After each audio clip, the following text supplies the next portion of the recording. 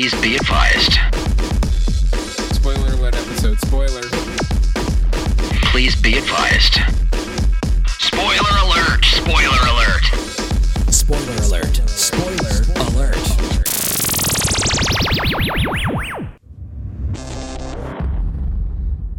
Well, Spoiler. Do it. really? Come on, let's come in hot. Kind of a... Spoiler episode 90. Birdbox and Roma, comedy film nerds. A double header. Spoiler. Doubleheader. I don't know that we've ever done a doubleheader, but we really wanted to deal with the two movies that are available on Netflix. Yes. Roma, we talked about in a regular And are episode. actually watchable. They're very watchable. Roma, please see it on the big screen. Right. If you have zero options or opportunities to see it, then at least watch it on Netflix. And Right. if you do have to watch it at home, do yourself this favor. Turn the lights off. Turn off your phone. Don't sit and watch the movie and let it really wash over you. Yes. Don't just it's not one of those. Don't check your phone. Yeah, there's plenty of dumb movies where you can kind of have in the background Yes. and do your laundry and check your, have your Yeah. laptop open or whatever. This movie is a beautiful work of art. But first we're going to talk. So for those of you who've never listened before, this is a spoiler episode. We're going to talk about a lot of key elements of both of these movies, Bird Box and Roma. We're going to talk about the endings, and both of them have very kind of big, severe endings. So if you have not seen either one of these movies, hit pause and go watch them. Or if you're working the sound and you haven't seen one of them, you got to just suck it. Yeah. So Yep. Not the first time, won't be the last. how many movies have we ruined for you, Aaron? No, you really can't ruin a movie for me, even if you tell me the ending. I'm fine. All right. All right, good. That's very open-minded. Very open-minded. So Bird Box. Now, we talked about this.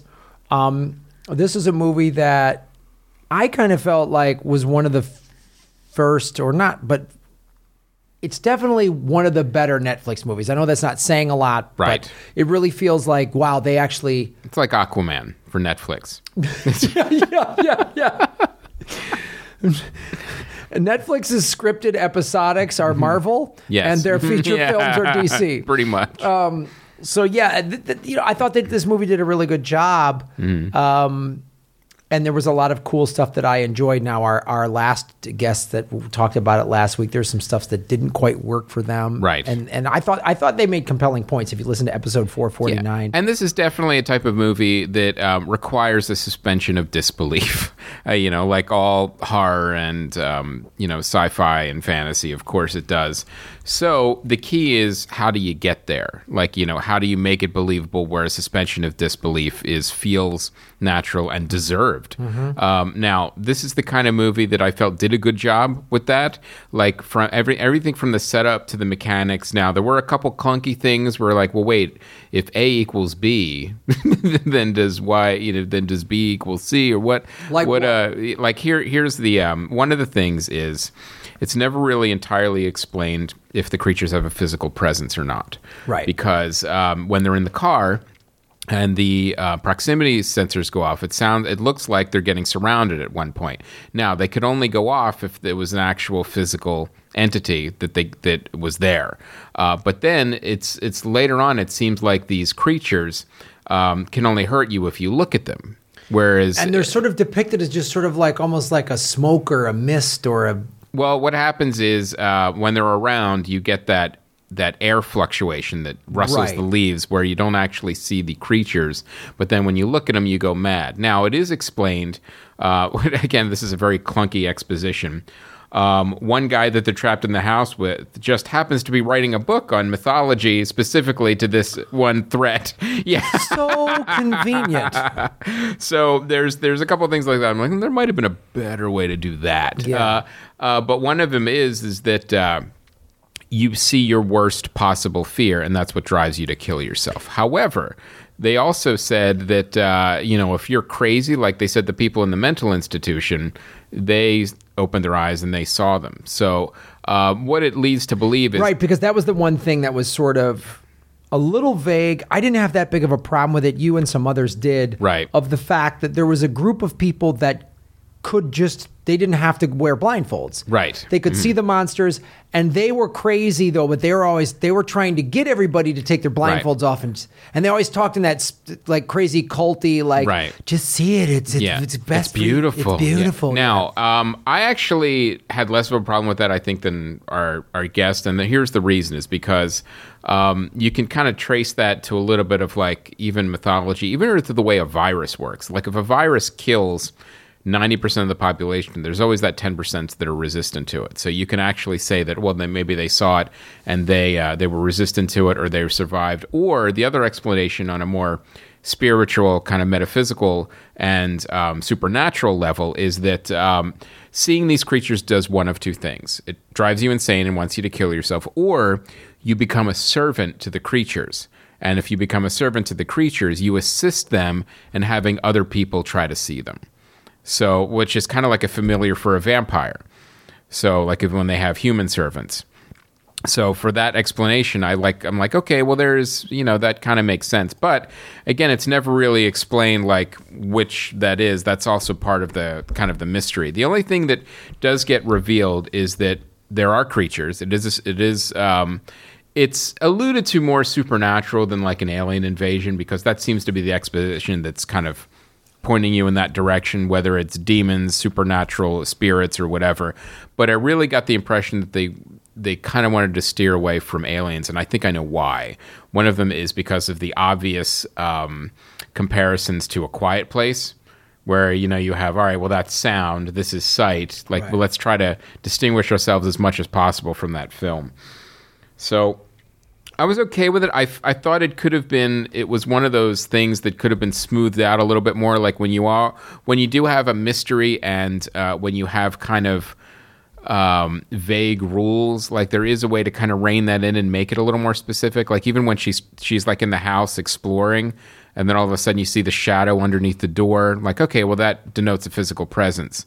Like, but now it looks like they can only hurt you if you look at them. Like they can't physically hurt you unless you look at them. Well, let's talk about the ending here. Mm-hmm. So the ending, they get to a school for the blind, which I thought that was a cool reveal. Exactly, yeah. And they're like, the birds warn the sighted when they're near. Yes, the birds go crazy. The birds go crazy. Mm-hmm. So they're sort of protected, and it's this community. So I was like, well, that was really cool, because it's like, a blind school. So they already have all this stuff in place on how to walk and go out in the world without vision, which is what. Now, if I did have one complaint that I would have liked to have heard explained, because whether these creatures have a physical form, whether they don't, why that you have to see them for them to hurt you. What's the explanation for why they can't enter buildings? like it seems like they can never, like they're always, they can only hurt you when they're outside. They can never enter a building. Are they like vampires where they have to be invited in? Or like, have you noticed like the characters and the humans were always safe if they were in a building, or even if they were in a car? Anything that's enclosed, the creatures couldn't get in. They were only outside. That's the only place they were throughout the entire film. Yeah, I don't know. So Aaron, you saw this movie. Yes, I did. What were your thoughts on it? Overall, did you like it? I liked it, but it would be like 50% for me. Like, there's just something missing. That's how I feel about it. I feel like... Did you watch it blindfolded? Yeah, that would be an experience. No, I just feel like they don't set up the rules quite well enough, because like you said, they're only outside. Are they omnipresent? Like, anytime you open your eyes, this can hit you? Well, then how are they... There can't be creatures in every reach of the earth outdoors. I mean, it doesn't make sense. And, that's a good point, too. Like, Sandra Bullock, when she's coming home from the hospital and her sister is driving, and then her sister sees something and she goes nuts and, crashes the car. Like, they were both looking out the windshield. Why did she see it, and why didn't Sandra Bullock? Yeah, and they do an interesting at the top of the movie of sort of talking about it, and there's news reports in the background, and they sort of... The setup is sort of very much talked about like it's sort of some sort of virus that's spreading. Mm-hmm. The way we've seen in other post-apocalyptic movies, like World War Z. Right. Where you they're like, Daddy, we got to go to school. And there's more of that outbreak happening. And that's how they talk about this. Like it's already happened in other parts of the world. Right. And now it might be here, but they're not sure. And so then when Sandra Bullock sees everything start going nuts at the hospital in the beginning, she goes, oh shit, it's here. She puts 2 and 2 together. People start flipping out.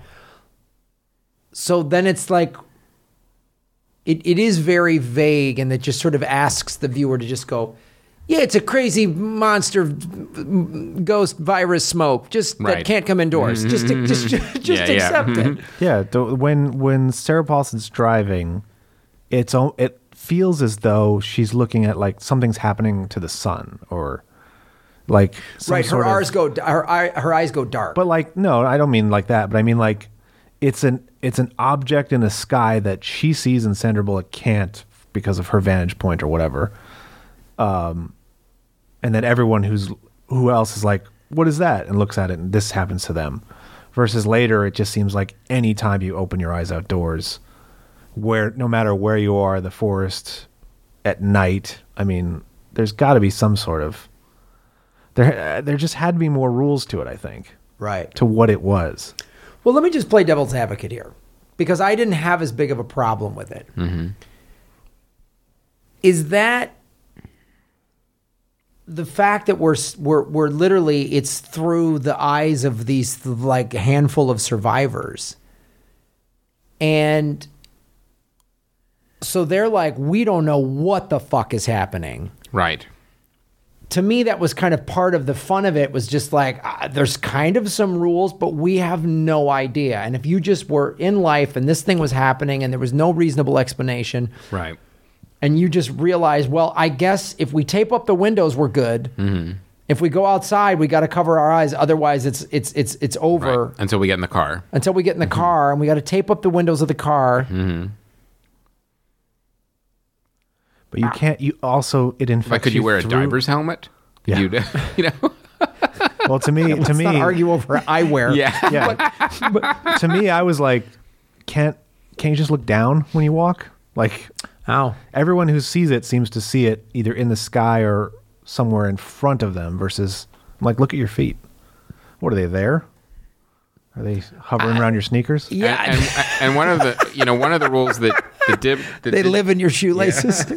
But they're also they can infect you through social media and through your TV and through the security cameras, is what happens to BD Wong.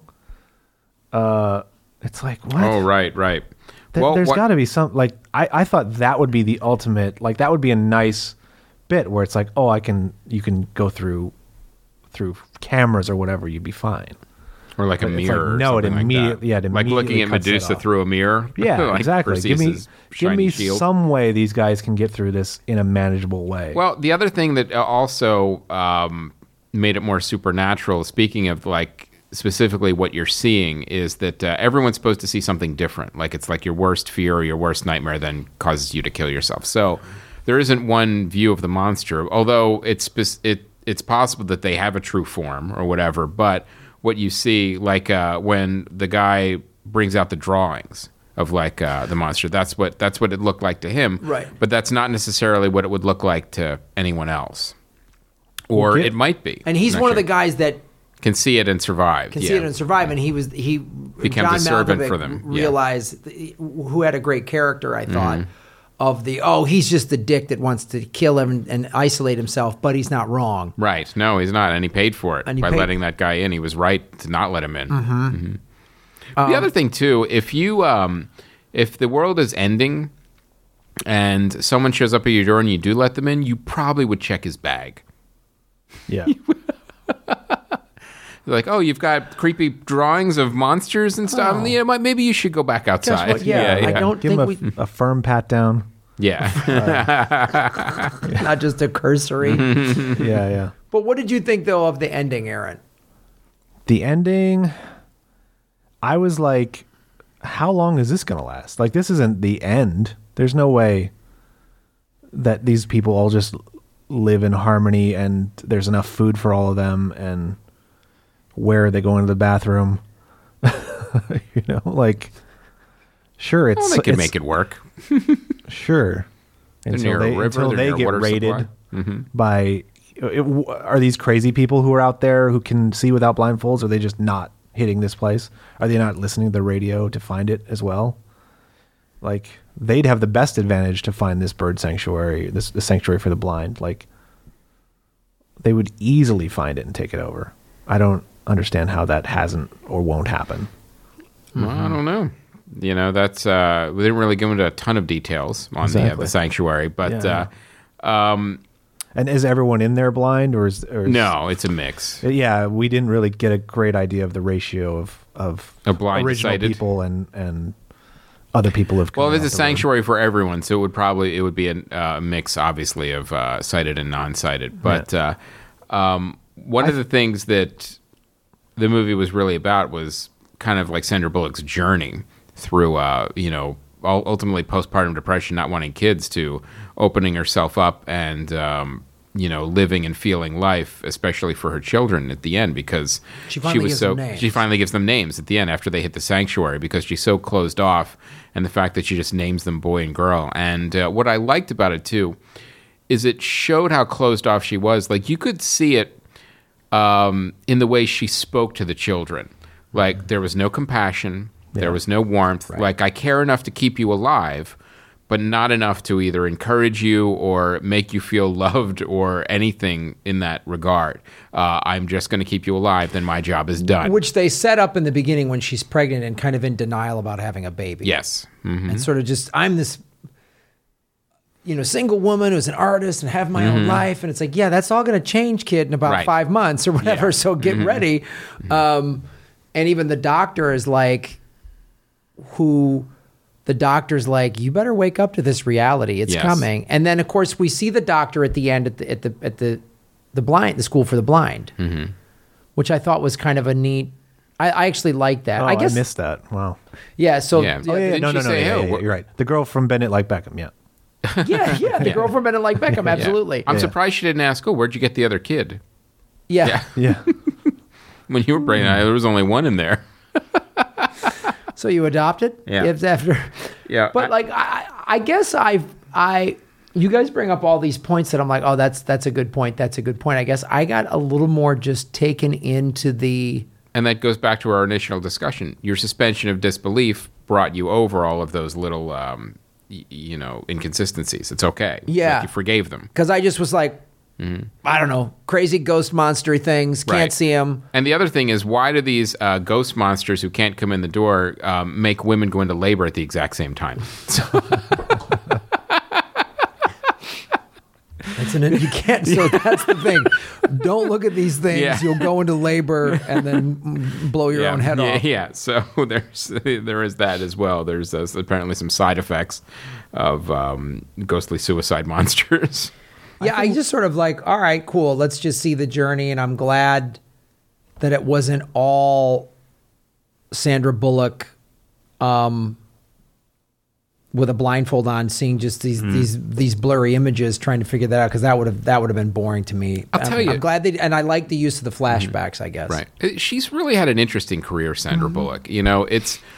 For every Bird Box and Gravity, there's like a miscongeniality in that resume. Like she goes really from just. But she got out of that. She got out of that ghetto of just like, she would snort and bump into stuff and be the cute girl in the Roma. Yeah, she took control of her career. She really did, and then has done some really interesting work. I think. Yes, absolutely. You look at everything from Tom Hanks started in Bosom Buddies, and look where he went after that. So it's a lesson really for actors. It's like, but it doesn't happen immediately and overnight and under someone else's tutelage. You have to take control of that yourself as your career, because the truth is, agents and managers, they don't care. They're just they want the biggest paycheck. If that's Miscongeniality 5, they're gonna pitch it to you as the best movie ever. Yeah. If you say, I want to do Bird Box for Netflix, at first I'm like, it's not going to pay as much. It's, I don't know. Your horror is not your thing. You shouldn't be in horror movies. I'm sure there was that bullshit resistance that she got, but, she stuck to her guns. No, this is a good script. I want to do it. And this last five years or so of hers, maybe even 10 is where she's really made this transition. You know, we had Blindside, we've had Gravity, we've had really good, you know, where she doesn't, and every once in a while, like she did the Melissa McCarthy buddy cop thing. The Heat. I forgot about that. Which was, but that was even a somewhat of the departure, because she let Melissa McCarthy do the heavy, big comedy lifting, and she played more the straight man, which was great actually. She was Abbott, and you know, it's really interesting where her career has gone. I think, and it's. You know, this character, she did a good job. Don't forget Demolition Man. Chris won't let go of the 90s, the early 2000s with this woman. I saw it in the theater. So did I. I could almost wager I was on the road somewhere. I was 11. That's just good parenting. Yep. Bringing an 11-year-old to Demolition Man. Yeah, and, you know, especially in the VR sex with Sylvester Stallone. That was... Hey, gotta learn somehow. But I want to talk about too, in terms of, like, she did a fine job of acting in this. Whether your suspension, just whether you bought that or not, her as this, you know, reluctant parent who's now thrown into a post-apocalyptic nightmare, trying to raise kids, and is really shut off emotionally, as I would imagine a person would be if they were thrown into this horror show. Right. It is. I mean, again, you do that. You say, okay, she's shut off emotionally, but she has this relationship with a man. Who she meets through this, which was great, and look, it was Trevante Rhodes is the actor, and it was part of her ultimately de-thawing, really, and that's part of her journey. Like at first, she didn't want anything to do with him, but you know, she gradually, you know, started to embrace life again through him, but not completely, not through the kids. Like even when she embraced life with him, it didn't go far enough. Like they argued about the kids. It's like, you know, you've got to give them hope. And it's like, no, I'm trying to keep them alive. I'm like, it's not enough to just keep them alive. You have to give them something to live for. It also, you know, that guy is a fantastic actor. Yeah, and like, you look at him in Moonlight last year, he was so good as this street guy, you know, gang dude, whatever, who's also a closeted gay man. And in this, he plays just this, you know, he's a construction worker. He's talking about his team. He's, you know, he's a regular guy with a regular job who's then thrust into this thing. That's always sort of the thing with the post-apocalyptic is you take this mismatch of people and you throw them all in together. You know? You know, I just hope the funny guy from Get Out isn't going to be the funny guy from every horror movie. Like he literally played the exact same character.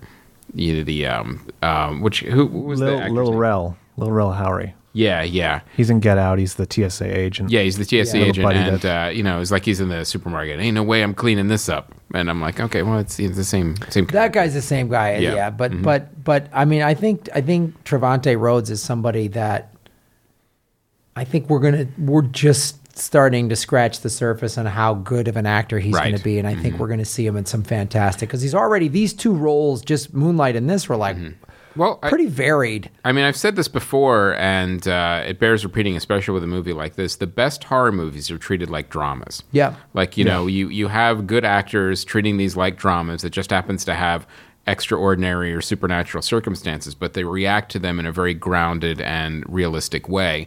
It makes everything more believable. Again, goes back to easier to suspend disbelief. Like if you had a shitty CW actress running around, you know, in a short skirt, you know, seeing monsters, nobody gives a shit. With an awful script with two-dimensional characters and cliches, which we didn't have. We had, I mean, even the complexities of John Malkovich's character. Right. You know, he was like some sort of rich guy kind of lawyer who was a little bit of a dick, and so he carries that into the apocalypse, but then he's not. And the minute we meet him, he loses his wife. Right. Who's helping. The very second, he's helping, and he's mad that he lost his wife. Like she was the Trevante Rhodes to his character. You know what I mean? Like she was obviously, just from his reaction to losing his wife, she was the nice, sweet one, and he was the hard ass, just like Sandra Bullock is the hard ass to Trevante Rhodes being the sweet one with the heart. Now, devil's advocate here, just as we're exploring the world and the rules in this world, like, and I'm sure because this is based on a book, there's probably a ton more rules and explanations in the book. Like, I would be interested to see what would happen. Like, let's say you're with a group of people. One of them sees the monsters and is about to kill themselves. However, the other people intervene, tie this person to a bed or whatever so they can't kill themselves, does it pass? Or the second you let them up, do they try to kill themselves again? Or do they just starve themselves? Or they just starve? Yeah. Like what happens? Like That's if a you great prevent question. Them? Yeah. So and that type of stuff is really interesting and fun to explore, which I'm sure, like I said, more stuff gets explored in the book. A movie you have much limited. Well, I would have liked to have seen, if you're going to say that they kill themselves because they see their greatest fear, let's flash it on the screen when their eyes turn. Flash of what. They tried. They tried, and they cut it out because it was Sandra Bullock. It was like a baby monster, like with a monster with like a baby head, and she just kept laughing because it looked so ridiculous that they cut the. Well, she doesn't turn, so we wouldn't see what she's afraid of. Well, it was a nightmare. It's clearly the ability to love is her greatest. Yeah. Well, they kind of did. They kind of alluded to it at the very end when she's getting close to the blind school, right? And you start to hear the voices. You hear the voices of the people that are already dead going, "It's okay, come here." Like, which was interesting, but it wasn't that thing that you're talking about, Aaron, of I wish we could have seen what that guy that talked his way in that had the drawings of the monsters. Like, I wish we could have seen everybody's worst fear. Would have been really cool. Yeah. It wouldn't take any more screen time. It'd be just a flash, a couple of flashes maybe, and boom. Well, I thought it was a good creative choice actually not to show that because it leaves the creepiest parts up to your imagination, because I think they would have run the risk every single scene of like, all right, well, that one was creepy, but that one was dumb, and that one, yeah. Well, but we're human. We have stupid reasons for everything we do, and everything we're afraid of. But I like the fact that if I saw the thing, they'd be like, caves? Like he doesn't like small spaces? Yeah, that's my thing. And it's also that's good to know. The way they killed each other too, like themselves too. Like Aaron's saying cave, small spaces, that could do it. But like, what suicidal action would that lead to? Like Sandra Bullock's sister crashed the car. John Malkovich's wife went into a burning car, and then the one old woman stabbed herself in the neck with a knife or a scissors. So it's like whatever they're seeing also kind of dictates how they kill themselves too. So which I find interesting, and also it leaves a lot of it up to your imagination. Like, what are you seeing that's causing this to happen? Right. I wouldn't mind if they weren't connected. It's just like the fastest, closest thing, which was kind of cool. And then it made it so you had no time to save them. Right. Yeah, there's that too. It doesn't necessarily have to correspond with their fear. Yeah, it could be just jumping out the window. I wouldn't run into a cave. I think I'm just saying that would be the thing. You'd have to find a cave first. Yeah, it wouldn't. I'd just be running through the hills. Its Yelp reviews and everything. Make sure it's right. Exactly. How many stars does this scary cave get? Yeah, you have to go up, look on Cave B&B. Look, guys, a crawl space under a house will work. It's all, it's small, and I got to crawl. No, thanks. So let's move on to Roma. We talked pretty extensively, yes, on the regular episode about Roma, and it is again, it is such beautiful. Alfonso Cuarón and he won Best Foreign and Best Picture in the Golden Globes, which I think is an indication how the Oscars are going to go. As well it should be, because I have yet, and there's a couple more Oscar-y movies I need to see, but there's nothing that's coming close to this film. Well, Critics' Choice happened this weekend. He won Best Picture, Best Foreign Film, and Best Director. Wow. And maybe cinematography as well. I think he's going to sweep that at every award ceremony. Yeah, and it's also like it's not every year that a movie might be up for Best Picture and Best Foreign Film at the same time at the Academy Awards. So we'll see what happens. But they kind of go hand in hand with a movie like that. I mean, it's a real possibility to win Best Director and Best Cinematographer too, which is unusually the same guy. Like normally it's not the same guy, but this time it is. So let's talk about Roma. We don't want to get into the ending too much because it was a non-spoiler episode, but I want to talk about that scene on the beach, which was so heartbreaking and terrifying, because I really thought as I'm watching this movie that, all right, well, this is where the tragedy is going to happen. These kids are going to drown. And just the fact that she's afraid of the water, she goes back in, and gets the kids. And I thought, okay, well, she saved one, but then the other one's going to drown. Like, I immediately thought, there's no way these kids are going to get saved. And let's talk about that in terms of his view as a director and a cinematographer. Yes. We only see her. Yes. They tracked her. She's terrified. She starts going into the water. And the fact we know she can't swim. It doesn't pan out to see where the kids are. Doesn't see what she's looking at. It stays on her. It just stays on her. So you're like, where are the kids? They kind of float in and out of frame. You see what I'm going, and then they kind of go underwater, and you're like fucking terrified. And also, the way that scene was shot, it puts you in the water with them. There were no cutaways. You literally, you start on the beach, you go in the water with her to look for the kids, and then you come back out. So logistically, I was just thinking must have been that had to be like a guy in a Steadicam walking back and forth, with her. And this goes back to the thing we were talking about in the regular episode of how the sound design, the sound mix, how that was so important in telling the story. And we talked about one of the reasons why you got to see it in the big screen. Right. Like, you're sitting in the theater and you'd hear like people arguing in the room next door, and so on the left speaker over your shoulder, you'd hear this muffled argument. Right. Mm-hmm. So when we get to the beach, I'm in the theater and the sound is and I was like, God, this guy, I'm a beach guy, and I hear and feel all of the sounds of the beach when I'm down there. So I was like, he's capturing it. The nice breeze, the seagulls flying, the kids laughing in the background. And then when the kids are drowning and she goes to the water, the sound of the ocean gets so loud, it becomes drowns it out. Terrifying. So you're now as scared as she would be if I can't swim and I've got to jump. And I've been in big surf, and it can be fucking terrifying. I'm a very good swimmer. So I can't imagine. So I was like shaking and scared because of the sound. Yeah. Which is beautiful filmmaking. It's just like, it was so like, and I'm like, holy shit. Well, I will say this as a parent too. As soon as I hear, we want to go in the water. All right, but just in the shallow part. Okay. That's never, the kids are never gonna do that. Yeah, just stay where I can see you. They're 200 yards down the dam. My nephews did that. I almost dragged them out of the water with their ears. Yeah. That's like, I wonder what's going to happen there. So it was really powerful and effective, and the whole movie was leading up to that emotional moment. But what's fascinating is you didn't know it at the time.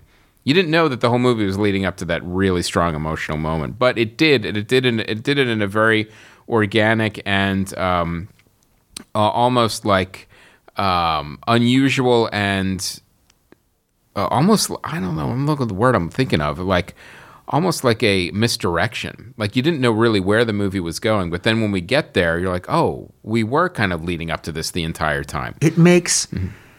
Yeah, you think, are the kids going to drown? Is she going to drown trying to save them? She rescues the kids. The mom runs up. The kid says, hey, she saved the daughter. And the mom, and then there's that scene that's...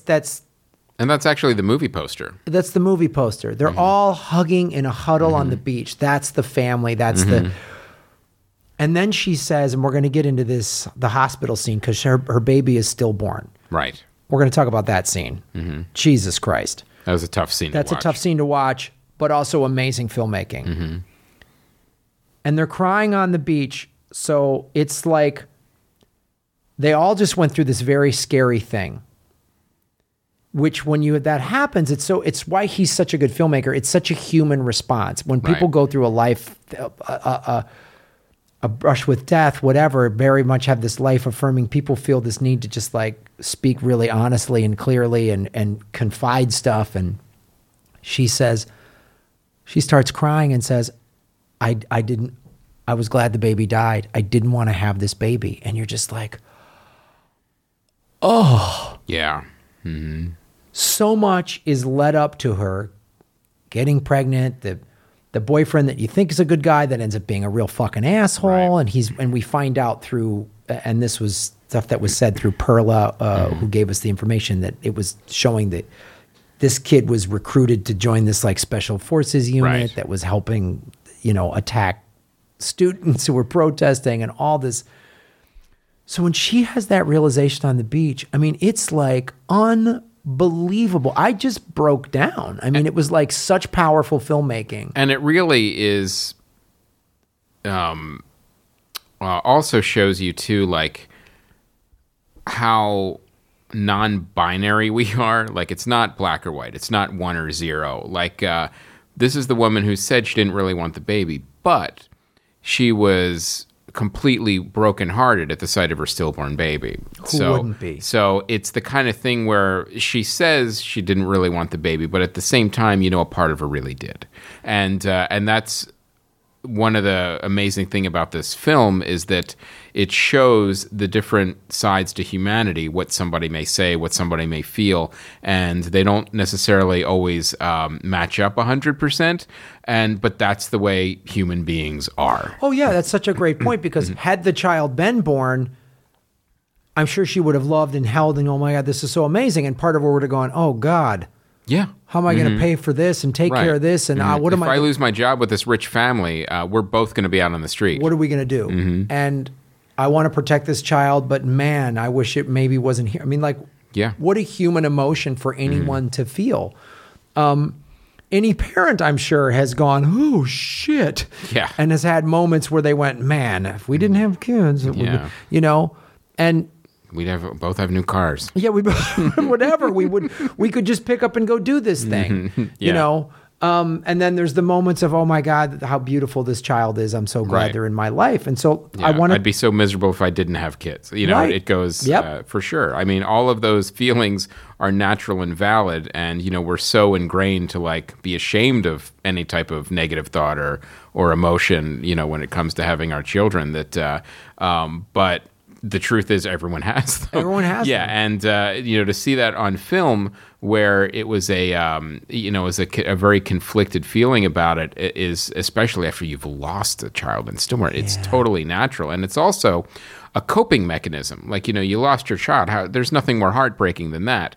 It also helps you deal with it if you say like, well, I'm never really wanted, or I'm glad it was this is for the best, because it's too much to handle. It's how you have to have a coping mechanism of dealing with it, and that coping mechanism also comes with a huge amount of guilt. Yes, for of course. Feeling that way. Yeah, it does. It totally does. And it's 1,000 different emotions going through you, and it went through her in the film. And the thing about this film, and that moment is a great example, it all felt genuine and real. We didn't grow up in Mexico in the turmoil in the 70s, but again, the magic of filmmaking, we can connect with the human emotions that people go through no matter where or when you went through these things. Yeah, so and that's the whole point. It's connecting to the emotions. It's connecting to the emotions. So one of the things he did, he shot on location in Mexico City. He did not use a soundstage.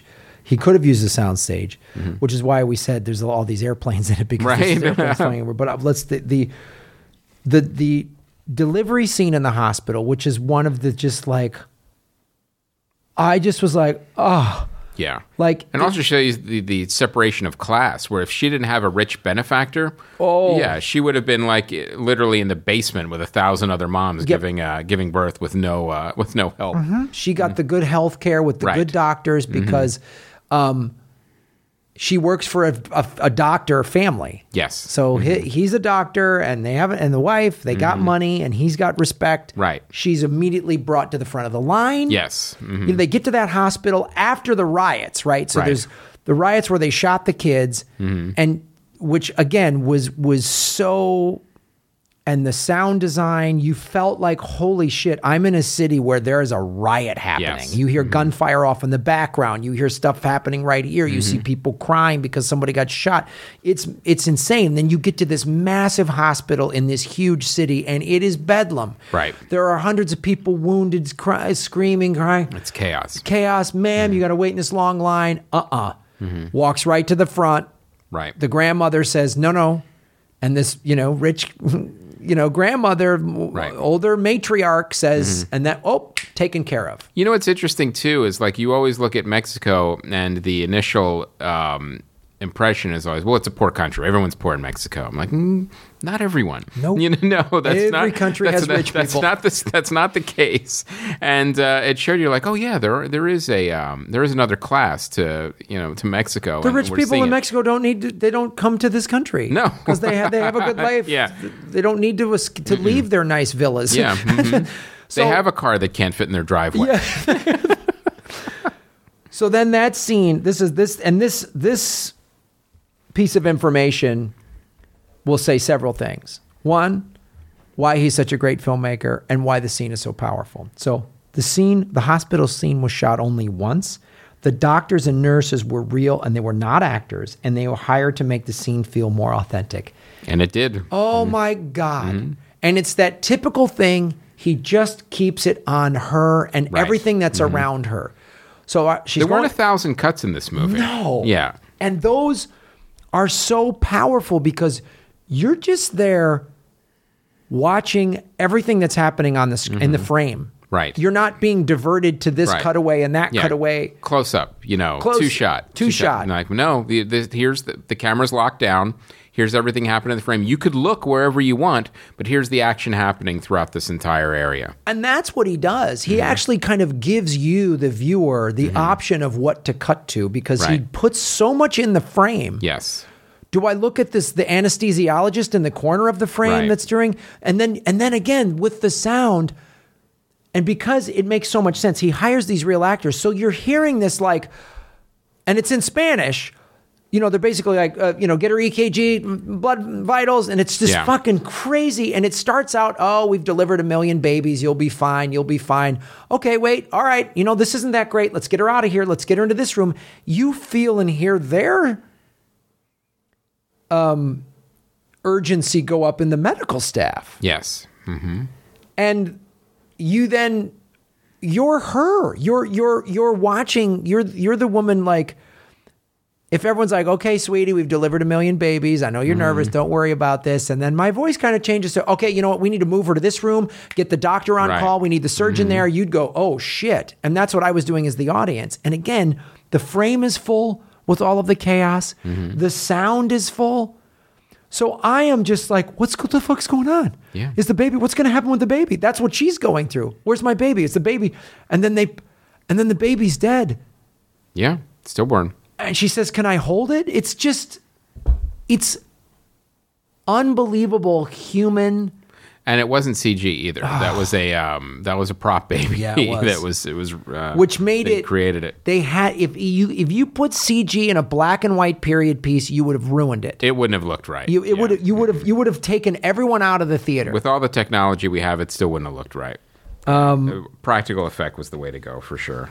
And it was dedicated to Lebo, who was his family servant, and the central character was based on. And this is another thing. So Carry-On was the only person on set to know the entire script and the direction of the film. Each day before filming, the director would hand the lines to the cast, attempting to elicit real emotion and shock from his actors. Each actor would also receive contradictory directions and explanations, which meant there was chaos on the set every day. For Carry-On, that's exactly what life is like. It's chaotic, and you can't really plan how you react to any given situation, which is what made it so authentic. Yeah. Mm-hmm.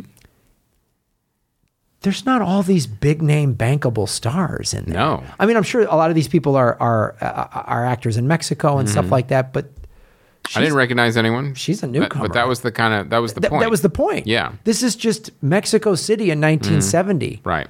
With Mexico City has a massive pop. It's like, I don't know, 30 million people or something crazy like that. And it felt so, and then it felt just like regular everyday life in the beginning. And then when all this shit started to slowly kind of unravel politically in the town, and then also within the family, when the husband, we reveal later, see, I thought it was a pretty good, slow reveal. The husband leaves, and I thought we were going to see him. The reason he's delayed in coming back is because he's caught up in this political turmoil. And then we find out he's actually having an affair. Right. Which was also good because I'm sure we never saw any shots of him after he left the house because we saw one shot when he's at the movie theater with his mistress. Oh, I don't remember that Yeah. scene. She sees it. The housekeeper sees it. Oh, because the housekeeper's okay. I forgot about and it's that. like, wait, huh? What? And it's like she has to kind of play dumb. Right. Mm-hmm. And then we hear the conversations of the wife crying on the phone, and he's with his lady, and all this other stuff. And 90% of the scenes represented in the film are scenes taken out of his memory. Right. Which is why, again, they feel so authentic. And then he shoots it, stages it, and keeping the actors in the dark. So they just show up because that's what would happen. Oh, I'm just showing up to work today. It's a regular day. Oh, shit, there's a revolution. Oh, shit, like... Well, in a way, the actors, they didn't have any homework. It was like, all right, well, there's no sides to study. We won't know until we get on set what's going to happen. I would actually love that as an actor, because then you could really, the improvisational style, it's what lent this to being such a powerful movie. I mean, it's really just, this has to be, you got to put this in the top 100 movies of all time. It is the best movie of the year, without a doubt. Nothing can come close to it. It's one of those few movies, there's this handful of movies, I'd put it in the top 20 of all time, where you had a sincere, emotional, physical, emotional response. Right. When the movie's over, for me, I know it's a good movie when the credits are rolling and I'm sitting in my seat going, you're a little exhausted. Oh, yeah, you're whoa. spent. And it was so amazing and powerful. I can't, that hospital scene and then the scene at the beach. It was just great filmmaking all around, and it was personal. Everything kind of came together. And it was also, a filmmaker making the movie the way he wanted to make it. It was his vision. Like, how are you going to note a movie like this? There's no way you can't. What are you going to say? Yeah. What would the notes look like on a movie like this? Yeah, less planes. More cutaways. Yeah. More jump cuts. Yeah. Not so many tracking shots that captured everyday life in Mexico City. And can we set it in the 80s? Yeah. All of this stuff, man. Just... Yeah, it's one of those pieces of cinema that, like, 10 years from now, if they're playing it on a big screen, I'm going to go watch it. Right. It's like I still, if I can, when movies like Godfather are playing and it's a 35 millimeter print or something like that, if I can go see it, I will.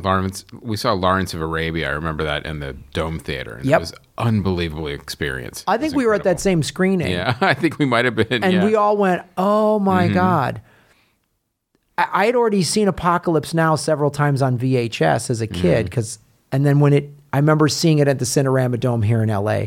Did you see the crazy long director's cut? I saw all of them. Oh, you saw all of them? Okay. I saw a redo, and I saw I remember sitting in the Cinerama Dome when they showed the regular version, not the crazy director's cut. And again, they did that same thing of hearing the helicopters flew over my head. Right. Mm-hmm. And I was like, oh, you just put me into this thing. Right. And it's like, I remember seeing when they re-released Godfather, I saw it at the Chinese theater. And I watched Godfather 1 and 2, and I remember walking out of there with some people from my acting class, and I was like, that movie is seamless. Right. It's seamless. There's not, and that's what Roma is. Right. There's no like, well, that scene was all right, or that actor was decent, or that dialogue felt a little clunky. No, man. It's just like... And this is when a filmmaker captures something this personal. So you could just say, this is good filmmaking because it's also like, it's not Hollywood's interpretation of Mexico from the 70s. Right. Mm-hmm. Hollywood's interpretation of Mexico is probably pretty inaccurate, even today, and pretty racist, I would imagine. Everyone's poor. Everyone's brown, whatever. Nope. We got to see the whole authentic class structure from a guy that lived there during the time. And then to also be enough of a visual expert and know how to visually convey these scenes that were, like you said, 90% of them actually happen. So, and to show them to us so that we feel like we get them the way he got them when they were happening to him. And just the trucker tracking shots, of the city blocks that are all bustling with activity. It's like, first of all, it's a period piece, so you got to set it for the 70s. Then, as we're going past, it's everything from cars to costumes to storefronts. Everything has to look like it was from the 70s. Now, I wouldn't be surprised if that's where some computer effects happened, but it looks great, and it looks very I'm sure there was a lot of practical, set design and production design there as well. But it was just incredible. Like, it felt like, some of these tracking shots almost felt like documentaries. Like, you're just watching something happening. Like, you're seeing our leads walk past, but there's so much activity going on throughout the entire frame that you're like, well, God, this is, every one of those gets stage direction and as an actor, and they have something to do as we're walking by and seeing them for 2 seconds. So it makes it all feel so authentic and real. So the amount of research that must have been done to as you say, pack those frames. I mean, this is Mexico City. This is a huge city. Yeah. How the hell did you shut down these streets and then set dress them for 1970? Mm-hmm. Like, that's an immense undertaking, to where, like you say, I felt like I was watching a documentary of Mexico City from the 70s. And there's a lot of movie magic going on as to how these shots were obtained. And, a lot of it, if you're just watching it as a viewer, we're a little more cognizant of it because we know what it's like to get some of these shots and like how difficult it is, especially like the one in the water. I'm thinking that's either a guy in a Steadicam, that's somebody on a platform, walking with a Steadicam, that's a crane, that's, I'm going through all in my head, a drone. Maybe there's all different ways that shot could have been gotten, but at the same time, whatever he picked the right thing, because it looked amazing. And that's one of the beautiful things about the filmmaking in this movie, is that every creative choice, from the technical to the content to the creative, was, I felt like, the right decision. Like, with the exception of the 10-minute long naked martial arts scene. I thought that could have been cut in half, but we already had that discussion. I didn't mind that scene. Yeah. I'm like, okay, I get the point. Oh, we're still going. Okay. And again, though, like I said, the point of that scene was to show this guy as a little out there and a little dangerous, and I felt like, well, let's just finish out the reel of film. Let's keep going. I know it was shot digitally, but let's just pretend it's film, and let's just keep going. And also I saw that and I went, because you ask yourself, well, why would she be with such an? I get it. The guy was in great shape. He's swinging his sword around. Were there a lot of? Yeah, I mean, and also, she's a housekeeper, and they made a point of, like, her options may be limited for who's going to be with her. And that point was made a couple of times, specifically to her. With him when he liked her, with him when he walked down her, and when she confronted him. It was made again. Like, you're a servant. Get away from me. Yeah. Like, it didn't even matter that you were pregnant. This is my child. This is what you are. And this is your station, and you're beneath me. Which is also that scene, which is really heartbreaking. And, of course, she's so... This actress does such a great job of just, like, she's very stoic, but you can see how hurt she is. Yeah, of course. Without this big emoting of it. Mm-hmm. And so... It was hard for her to track him down. Oh, she tracks him down, and then when he says that, and he's such a dick to her, right? And that scene, she doesn't have this big breakdown. She doesn't cry. So then that informs when we get to the beach and she finally says that, that's part of it. She feels like she's less than, whatever. This guy was an asshole to her. Maybe I am just a servant. I don't want to have this baby. So when she makes that admission. It'll remind me of him every time. It'll remind me of him every time. Again, a whole nother perspective of just that line and what she's feeling. Because there's more than it's better. I didn't want to have that baby. There's more there. It's not just money or it's so much. And then... the revealing of it, that moment of honesty with the family at the beach at the end of the movie, is all of those. Mm-hmm. This guy was an asshole. I really liked him. He treated me like shit. When somebody treats you like shit that way, part of you goes, did I deserve it? Am I shitty? Did was this supposed to happen? Maybe I am just a dumb servant. You know, like I'm. All of that was there when she had that emotional reaction at the beach. Right. And then after the beach, when she's just like back to her regular life, you know, making the thing, and the mom gets the smaller car, and you know, all that they can stuff. fit in the driveway. They can fit in the driveway, which is sort of like a fuck you to the dad. Yeah. And the dogs just seem to shit all the time. No one can seem to keep up with the dog shit. Dogs shit 10 times a day apparently. Yeah. And even with 2 servants in the house, it's impossible to keep up with the dog shit. But yeah, and then the end of the movie kind of goes back to the beginning of just sort of this simple daily life of you know, doing the dishes and the chores and the thing. You know, and that the dog shit is, of course, a metaphor for like, you know, for a number of things. One of them that no matter how much you clean it up, there's still going to be more shit the next day. More shit. There's always more dog shit the next day. And you know, it's a Herculean task. It doesn't matter. It's always going to be more, and you'll never get in front of it or a hold of it. But that's why I don't own a dog. Yeah, there's that way to do it. Yeah, not have a dog. Yeah, I can't sing the praises of this movie enough. Yeah, it's fantastic. It's definitely worth seeing. Like, but here's the great thing about this movie too. We talk about the limited availability of seeing these films. Like, it's probably not in the theater near you. However, if you have Netflix, you can see it. It's a great alternative. Like what if all of these movies that are at the Golden Globes are nominated for awards? What if we could see them streaming at some point? Even if we had to pay for them, that's fine. Make them all on demand before these award shows so everyone can see them. But, you know, we had that discussion in the regular episode, but it bears repeating because they haven't caught on with it yet. You know, I think the streaming companies are going to make these old school studios catch on that, like, you know, oh, guess what movies are available for award season that people are able to see whenever they want, and often streaming without an extra fee. The movies that we make. What about the movies that you make? Oh, people can't see them. Nice work. I know. It's like it's in this movie. God, you got to see it on the big screen. You got to see it in a theater with the lights off. You got to do that. Well, it's also possible, and a small amount of movies get this. They get re-released, like after they've already had their qualifying run, or they've been in the theaters and they're out. They'll come back. Not every movie gets this treatment, but the ones that the studios are very confident on, award winners, they'll get re-released. So, but again, not all of them. You know, you still won't be able to catch all of them. So, you know, we got to take what we can get for now until the studios get into this century and understand that people need to see these movies before their dumb award shows. Well, guys, Oh, the Patreon sponsors. I almost forgot. Thank you. Please go to patreon.com/comedyfilmnerds. You're on every episode, guys. Yep, for $50 a month, we will read your things as we are about to do now. And you're really helping support the show. We almost got 7 angry emails. That sounds like a Western. Yeah.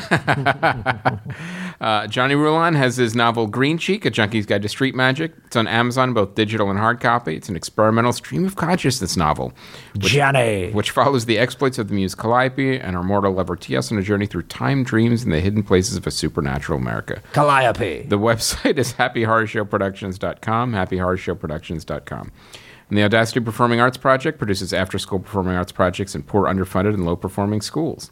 Performing arts education is not a luxury. Please visit them at audacityperformingarts.com. That's audacityperformingarts.com. Performing arts.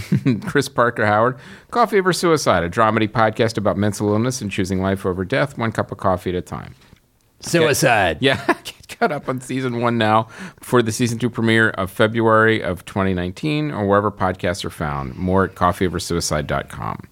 And Alice Frazier, co-host of the Bugle podcast and Tea with Alice, brings you a series of 3 genre-bending solo stand-up shows that explore the boundary between comedy and tragedy. Hot tea. Yeah, they were recorded back-to-back. It's a 3-hour show at the Melbourne International Comedy Festival with a binaural microphone, which creates an intensely immersive listening experience.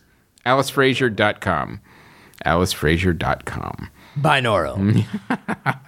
That's a good one. I like binaural.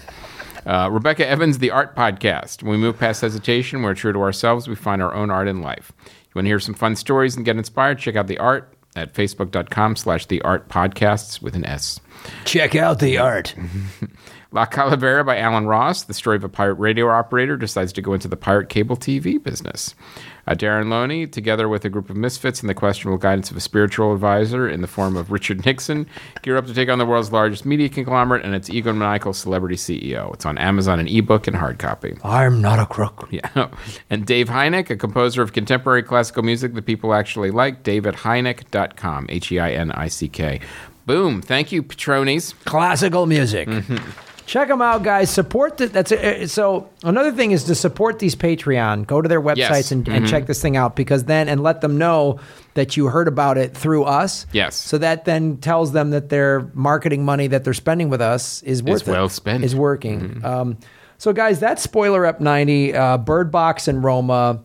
Love to hear your thoughts on this. Yep, check out the message boards or tweet at us, any of those things. And see Rome on a big screen. Yeah. Do yourself that favor. It is beautiful. And I'm going to see it again on a big screen. So thank you so much, Aaron Brungart, for working the podcast ones and twos. Can you guys tell which movie I saw? Yeah. So I hope you had your ears plugged for the Roma talk. I record so many podcasts and listen in my free time. I can't remember anything. Oh, so, great. Yeah. Perfect. Cool. My brain is Swiss cheese. Well, go see it on a big screen. Put that on a resume. Yeah, my brain is Swiss cheese. I don't remember well. Those are my skills.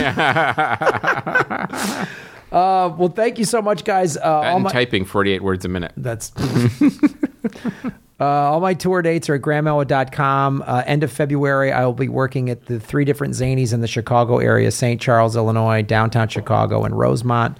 And then, of course, Progressive Comedy Tour. Ron Placone and I, we were just in Florida. Thanks to everybody that came out. In March, we will be doing the Gulf States. We're doing Lafayette, Louisiana, Oxford, Mississippi, a state I've never been to. This is my first time ever going to Mississippi, and New Orleans and Pensacola. And then in April, we are going to Texas. We're going to San Antonio, Fort Worth, Houston, and Austin. We're going all over the Lone Star State, so come on out to those shows. And in May, we are going to Salt Lake City and Boise. Go to grahamelwood.com for all of my tour dates. Come visit me on the road. Progressive coming to a city near you. Hot progressive comedy. And my graphic novel, Long Ago and Far Away, is still available at the Comedy Film Nerd store. I will sign it for you. It is... No, the coupon's gone.